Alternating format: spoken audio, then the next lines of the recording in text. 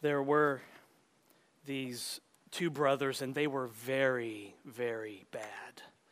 They were well known around town for their crooked business dealings and their connections with the underworld, and they were as mean and cold-blooded as you could imagine. And then one day, one of the brothers died.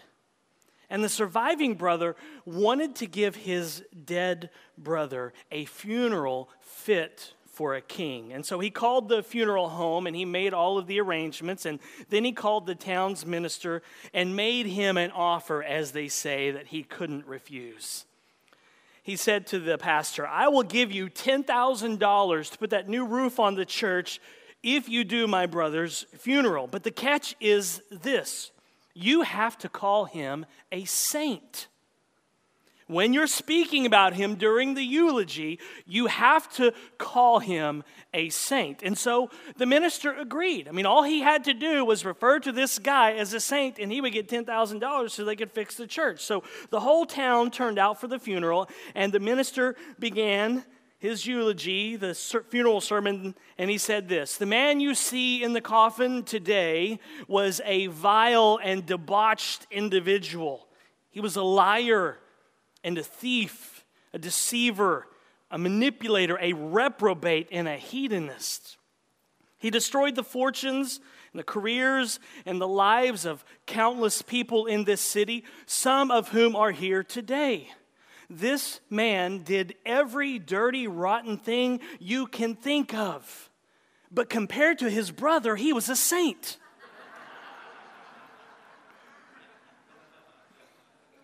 That's a canned illustration. I don't use those illustrations, but I heard it this week and I couldn't pass it up. In our passage today, the preacher of Hebrews is actually going to compare some dead people with someone who is very much alive. He's going to compare the dead priest who worked under the old covenant with the resurrected Jesus, who is the mediator and the guarantor of a better covenant. He's going to show us why Jesus is better. And the big takeaway that he wants the Hebrews to know, and he wants us to know, is this: is that you're on the prayer list of Jesus. Christian, if you are united to Christ by faith, you're trusting in his life, death, and resurrection, then you're on the prayer list of Jesus.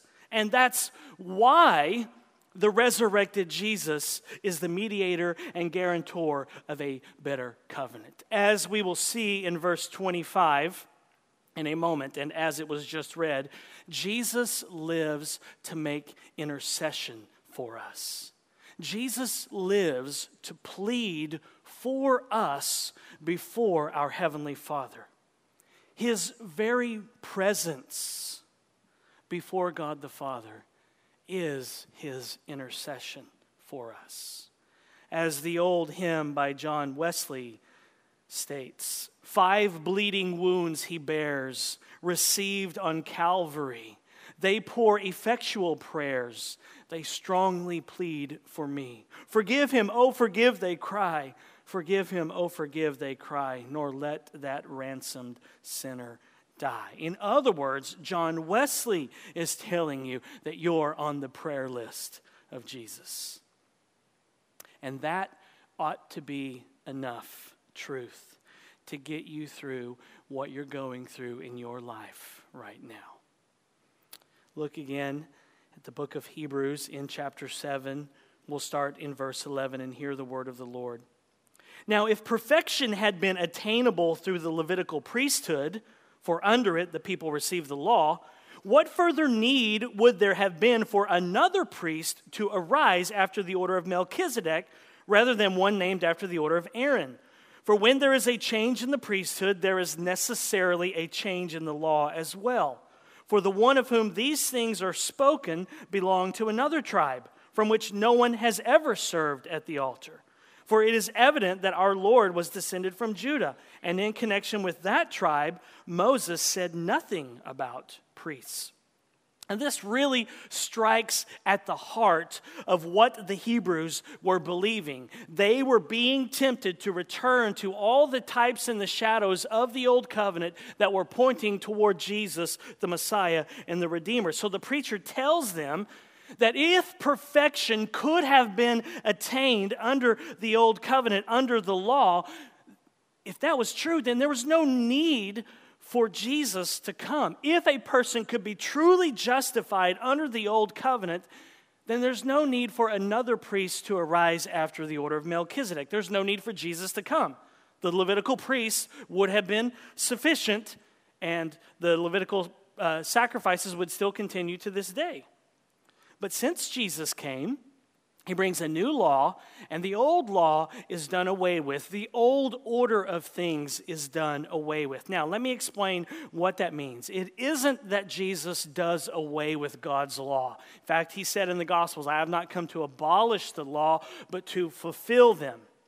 When the preacher says that Jesus brings a change in the law, he's not talking about the 10 Commandments. Jesus doesn't come to change the 10 Commandments. The 10 Commandments are the summary of the moral law of God that is binding on all human beings. So the law of God, when I refer to the law, it's summed up in the 10 Commandments. It's a reflection of God's character, his eternal character. And the law of God, which is summed up in the 10 Commandments, is absolutely inflexible. It does not budge. The law says to every single human being, be perfect. So Jesus isn't changing that. God's holy law still remains binding on all human beings of every nation, race, tribe, and tongue. That's why we want the gospel to go there, so they can hear the good news that though they have not measured up to the law, there is hope in Jesus. So it's binding on every single human being.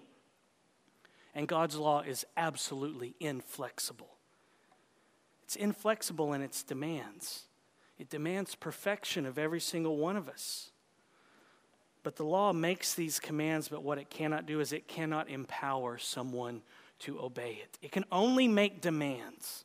That's the role of the law. The law makes demands and commands us to be perfect, and it exposes us as sinners because we realize that we can't be perfect, and therefore we despair of that truth, and then we recognize our need of a Savior. And that's why we preach both law and grace here at Grace. We preach the inflexible demands of the law. We tell people, you have to be perfect. And then we preach the words of the gospel. It is finished. Jesus paid it all. Those are God's two words, law and gospel. And when the law is preached, we all stand exposed, and we should despair of our inability to keep it, our inability to keep it perfectly. And then we hear the good news of the gospel that Jesus paid it all, and that's the order. But when the preacher says here that there is a change in the law, what he means is that a change takes place, and that under the old covenant, all of those types and shadows that were pointing to Jesus, they go away now because Jesus is here. And so the administration of the covenant of grace under the old covenant is now obsolete. The tabernacle, the temple, the sacrifice, the feasts, they're all now obsolete because they've been fulfilled in Jesus. And part of that change that comes is that Jesus came from the family line of Judah. And the preacher knows this is going to be one of the comebacks to these Jewish people who've now believed in Jesus. One of their comeback statements is that Jesus is not from the line of Levi. The old covenant priests had to be from the line of Levi. They would not do well in today's society where people would just rise up and say, my kid wants to be a priest, so you got to make him a priest. You know, we give trophies to everyone, even if you lose the game. Wouldn't work well with the old covenant priesthood. You had to be from the family line of Levi. And so the preacher knows this. This is one of the objections that the Hebrews were hearing from their Jewish friends and family. And so the objection that they were hearing probably went like this.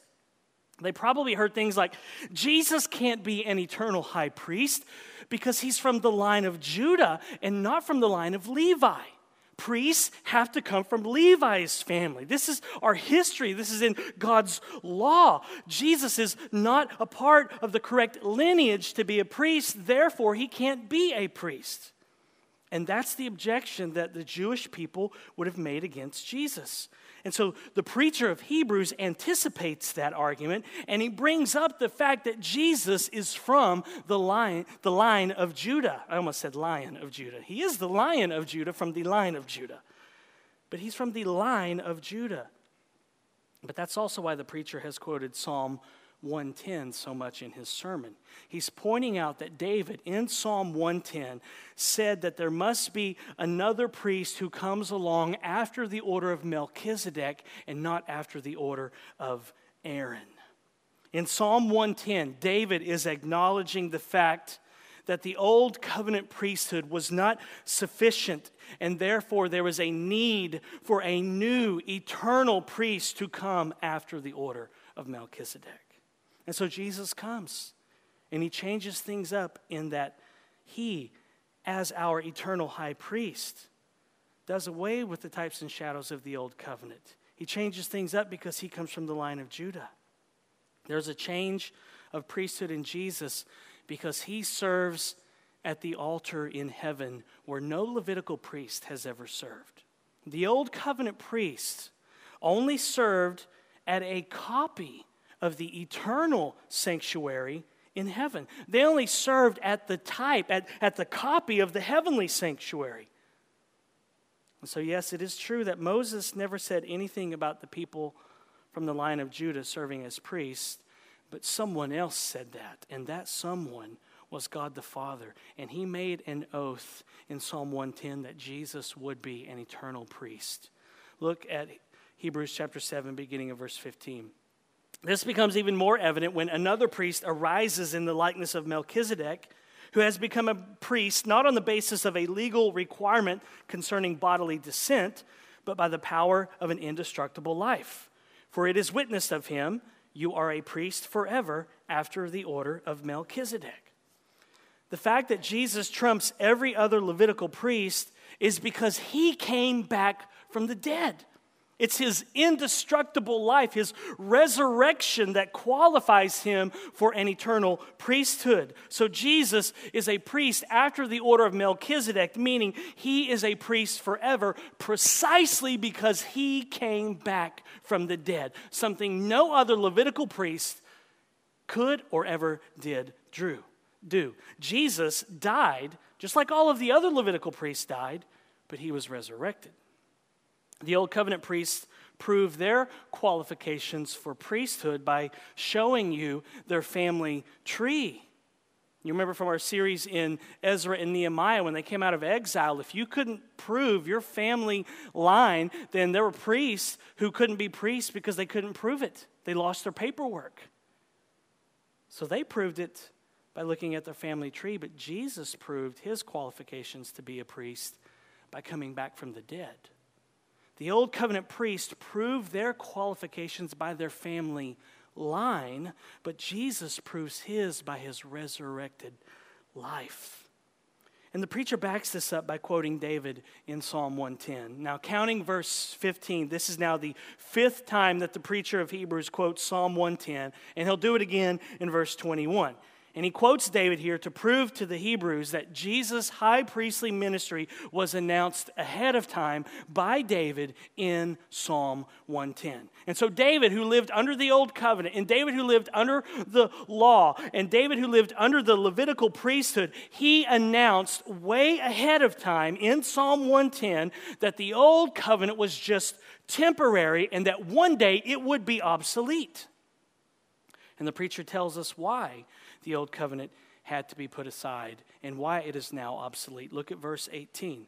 For on the one hand, a former commandment is set aside because of its weakness and uselessness. For the law made nothing perfect. But on the other hand, a better hope is introduced through which we draw near to God. The old covenant, with all of its types and shadows, was weak. It was useless, and the reason why is because it could not make sinners perfect. The law could make demands. The law could say to every sinner, be perfect. But it could not empower the sinner to obey. The law exposed sinners, but it could not make them right. The sacrifices of the old covenant were instituted by God in the law, but they didn't make anyone perfect. It didn't give them the righteousness that they needed to actually stand in God's presence. And this makes sense if you stop and think about it. How could an animal dying in my place for my sins really make me right with God? That animal is all moral. That animal, that lamb, has not broken any of the 10 Commandments. So really, its blood doesn't wash away my sins. Really, I'm the one that should die and pay for my sins. Now, they were forgiven under the old covenant, but the point is, they couldn't be made right. They couldn't be perfect. And that's why the law could not make anyone perfect. That's why Jesus is better than Moses. Scott Clark, one of my favorite theologians, says that Moses works for Jesus.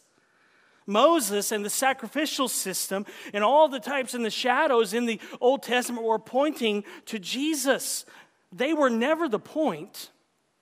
Moses works for Jesus, not the other way around. And under Moses, under the law, no one could be made perfect. And that's why a better hope is introduced through which we draw near to God. And that better hope is Jesus, because he lived a perfect life for us, perfectly obeying the law of God on our behalf. And because he died a perfect death as a human being in our place on the cross. And because of that, we have the righteousness that we need to stand before a holy God. We now have the perfection that we need to be able to come into God's presence. We can actually draw near to God because of Jesus. But if you're like me, my tendency is to run away from God. I understand his holiness, and I understand my sinfulness, and the two shall never meet in my mind. And so oftentimes I run from God instead of to him. Kelly Kapic says, run from him? That is the last thing he desires. Run to him. This is to understand the glory of the gospel. Running to God and feeling the warmth of his fatherly embrace when you feel dirty and have been dirtied by sin. When you're smelly with sin and stinking of sin, running to your Father in that moment and feeling his warm, tender embrace, that is the glory of the gospel. Drawing near to God anytime is the glory of the gospel. Drawing near to God through your high priest Jesus is the glory of the gospel. And when you do run to him, when you draw near to God, what you will discover is this amazing truth that you're actually on the prayer list of Jesus. Think about that. Jesus is praying for you, Christian. We like to ask people, will you pray for me? And they say, yes, we will. And we derive comfort from that. And when someone says, I've been praying for you, we derive comfort from that. And we should. Hey, pray for me. I'm asking you, please pray for me. And tell me you're praying for me, and I will derive comfort from that. But think about this. The eternal Son of God is praying for us. What kind of comfort does that bring? Bring it on, life. Because Jesus is praying for me. Under the old covenant, you were a priest because of the family line. It wasn't based on character. You were born into it. And so there were good priests and there were bad priests. You can read that in the Old Testament. And one of the duties of the priests is that they were supposed to pray for the nation. They were to go into the holy place and light incense and get out the weekly prayer list and pray through it. And the priest even wore these special stones in these pockets on the chest of their garment. And engraved on these stones were the names of the 12 tribes of Israel. And so the priests were carrying the nation and the 12 tribes of Israel close to their hearts as they prayed for them, as they interceded for the nation. And as they drew near to the Lord, they would lift up the nation in prayer, and they would pray through the prayer list. But you had no guarantee under the old covenant if the priests really did pray for you. They could have been thinking about football when they should have been praying. They're sinners. They could have been daydreaming on the job when they should have been lifting the nation up in prayer. I mean, imagine that. Imagine, this is a crazy idea. Imagine daydreaming while you pray. Imagine drifting off in your thoughts when you pray, or drifting off to sleep when you pray. Imagine thinking about a slice of pepperoni pizza while you pray. Not that any of you ever do that, right? Y'all never think of football, or you're never praying and you think, oh, I need to mow the lawn today. Or you never think, oh, we're out of butter. I need to remember that. Or you never start craving a slice of pizza or anything like that. You never daydream while you pray, right? Me either. Liars? We're all a bunch of liars because we all do that. And the old covenant priests, because they were sinners, I'm sure they did that too. But Jesus never does. Jesus never falls asleep praying for us. Jesus never says, I'll be praying for you. Hey, I'll be praying for you, okay? And then he forgets. We've all done that, right? We tell someone, I'll be praying for you. And then you forget and you see him again and you're like, ooh, I said to pray for him every day and it's been 2 weeks and I haven't prayed once. We all do that. But Jesus never did that, and Jesus never does that. And that's why Jesus is better. He's better than the priestly system under the old covenant. Under the old covenant, the priests were supposed to intercede for the people before God, but you had no guarantee that it was happening. But what happens when you draw near to God now? What do you find? What do you hear? You find and you hear Jesus praying for you, pleading for you, interceding for you before God the Father. Andrew Murray says, without ceasing, there streams forth from him to the Father the prayer of his love for every one and every need of those that belong to him. His very person and presence is that prayer. So closely and inseparably is he identified with those he calls his brethren. That's why Jesus is better, because there streams forth from him to the Father the prayer of his love for every single one of us and every single one of our needs, all that belong to him who are united to him by faith. That's why Jesus is better. Look at verse 20. And it was not without an oath, for those who formerly became priests were made such without an oath, but this one was made a priest with an oath by the one who said to him, the Lord has sworn and will not change his mind. You are a priest forever. And this makes Jesus the guarantor of a better covenant. Here's why Jesus is the guarantor of a better covenant. Because God the Father took an oath and he said it. The priests under the old covenant were not sworn in, they were born in.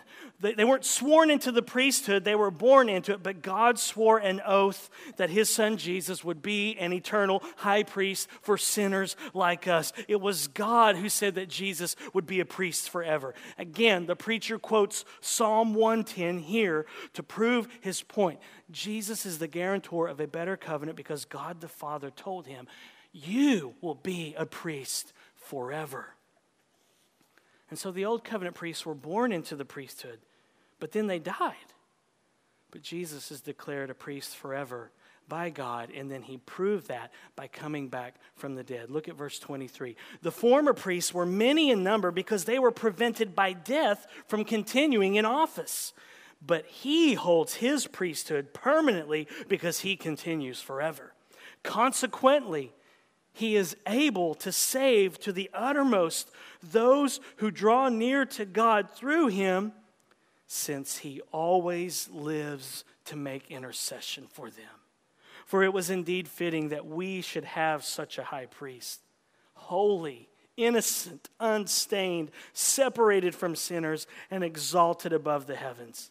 He has no need, like those high priests, to offer sacrifices daily, first for his own sins, and then for those of the people, since he did this once for all when he offered up himself. For the law appoints men in their weakness as high priests, but the word of the oath in Psalm 110, which came later than the law, appoints a son who has been made perfect forever. Now, remember the context. The Hebrews were a predominantly Jewish group of believers, and they were being tempted to return to the law, to all of the types and shadows under the old covenant. So see what the preacher is doing here. He's trying to get them to see how foolish it would be to go back. He just told them, no one can be perfected by the law. He just told them the old covenant has been set aside because it was weak and it was useless for making sinners perfect. And now he tells the Hebrews that it's ridiculous to want to return to the old covenant priests because all of the old covenant priests die. And even if they got a priest, he said, even if you got a high priest that you liked and one that you trusted, they could still die at any moment. And then they would eventually die. And who knows? The priest that you got might be a bad priest. There was no guarantee that they would have a good priest. They might have got a high priest who gossiped about all your sins to other priests or to other people. There was no guarantee, but what does Jesus do? The preacher says, he intercedes for you. He prays for you. There streams forth from him to the Father the prayer of his love for everyone and every need of those that belong to him. He's praying for you individually, Christian, and all of your needs. The things that were on your mind in the middle of the night when you woke up and you were stressed and now you're wide awake because you're thinking about all the things that are stressing you out. And Jesus is not only praying for you, he's praying for your needs as well. He prays for every one of us, for every one of our needs, and he lives forever. He won't die. He's a good priest that you can trust. He lives to make intercession for you, Christian. He's holy, he's innocent, he's unstained, he's separated from sinners, meaning he's not like us. He doesn't have to offer sacrifices for his own sin because he never sinned. And he's exalted above the heavens, and he lives to make intercession for you. Think about that. Jesus lives to make intercession for you. If you could talk to Jesus and say, what are you living for? I mean, what's your passion? What do you live for, Jesus? He would say, I live to pray for my people, to make intercession before them, before my Father all the time. He has no need to offer a sacrifice for his own sins. The Levitical priests had to offer sacrifices for their sins, and then they would offer sacrifices for the sins of the people. But Jesus doesn't have to do this. In fact, he offered himself as a sacrifice, as the Lamb of God for our sins. And his priesthood is backed up by God's promise in Psalm 110. The law, which came before Psalm 110, appointed weak, sinful men to represent other weak, sinful humans before God. But in contrast to that, Jesus is without sin and he serves as an eternal priest forever. As sinners, and we're all sinners here, we need a high priest to represent us before God. We need our guilt removed because we can hear the faint echo of the law saying, be perfect. And we know we haven't measured up. And so we need our guilt removed from us. And so Jesus speaks to God the Father on our behalf, in our defense, on the basis of his life, death, and resurrection. You do realize what Jesus basically says to God the Father, don't you? He speaks the gospel.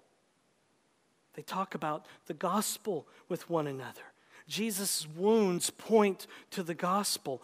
They rehearse the gospel together. Jesus rehearses the gospel, if you will, with God the Father through his very presence. His very presence at God's right hand is his intercession for those who are in union with him. Why do you think we talk about the gospel here all the time? Because this is the one thing that God the Father and God the Son are always talking about. So why not talk about what they talk about, right? And it's not that God the Father has to be reminded about this. is that this is what Jesus does as our high priest. His wounds effectually intercede for our sins day and night, every day of the year, without end, forever. The high priest would only go in one day a year into the Holy of Holies on the Day of Atonement to make atonement for the sins of the nation. But Jesus is there 24/7, interceding and pleading on our behalf. Look again at verse 25. Consequently, he is able to save to the uttermost those who draw near to God through him, since he always lives to make intercession for them. In other words, Christian, you're on the prayer list of Jesus. In other words, you're saved by the prayers of Jesus. Think about that. You're saved by the prayers of Jesus, which is the gospel, his life, death, and resurrection. He is able to save to the uttermost, to save completely those who draw near to God through him, since he lives to make intercession for them. He is able to save completely because he lives to make intercession for them. He is able to save because he prays for them, because he intercedes for them, and because he is our forerunner who has gone before us, as we saw at the end of Hebrews chapter 6, because he is the sure and steadfast anchor for our souls, then we can draw near to God now with confidence, and we can actually approach the throne of grace. They would only do it once a year in the Old Testament. And even then they wondered, am I going to make it out alive? And we, sinners just like them, can barge right into God's presence. John Calvin said this in his commentary on Hebrews. For though the high priest carried the names of the 12 tribes on his shoulders and symbols on his breast, yet he alone entered the sanctuary while the people stood in the court. But now, by relying on Christ the mediator, we enter by faith into heaven, for there is no longer any veil intervening, but God appears to us openly and lovingly invites us to a familiar access. Under the old covenant, only the high priest would enter into God's presence. You wouldn't dare barge into God's presence. You'd be struck dead. But now, because Jesus came, we can barge right in. All who are in union with Christ may enter his presence at any time. We don't have to wait outside in the courtyard like they did under the old covenant. And that's why Jesus is better. We can just run right to him. And that's why Jesus is better. It's why the old covenant is obsolete. And to return to the old covenant at any time, at any point in history, to return to the old covenant is to walk away from Jesus. Jesus is better because he's, as John says in 1 John 2, he is our advocate before God the Father. As our advocate, he lives to make intercession for us. What sort of pledge and how great is his love toward us? He lives for us, not for himself. He lives for us, not for himself. He lives to make intercession for us. This is what Jesus is ever doing. This was his purpose in coming back from the dead. Christian, please understand, Jesus is not your judge anymore. He's your defense lawyer now. Jesus is not the judge that you appear before anymore. Now he is your defense lawyer, and your defense lawyer is ever pleading for you before God the Father. Your defense lawyer is ever pleading and speaking of your innocence before God the Father.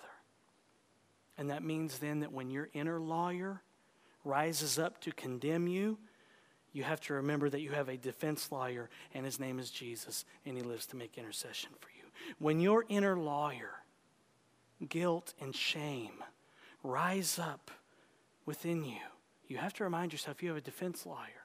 Your inner lawyer, they work at the law offices of guilt and shame. When they rise up within your heart, you have to say, no, I have a defense lawyer. His name is Jesus, and he is pleading and declaring my innocence before God the Father right now. Romans 8:34, Paul says, then who is to condemn? Who can condemn us if Jesus is our defense lawyer? Who is to condemn? Christ Jesus is the one who died. More than that, who was raised, who is at the right hand of God, who indeed is interceding for us. Here's what John Calvin says in his commentary on Romans 8:34. He says, who intercedes?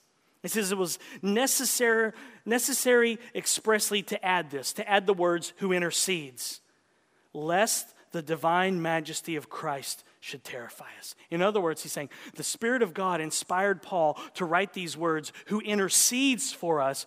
Otherwise, the divine majesty of Christ would terrify us.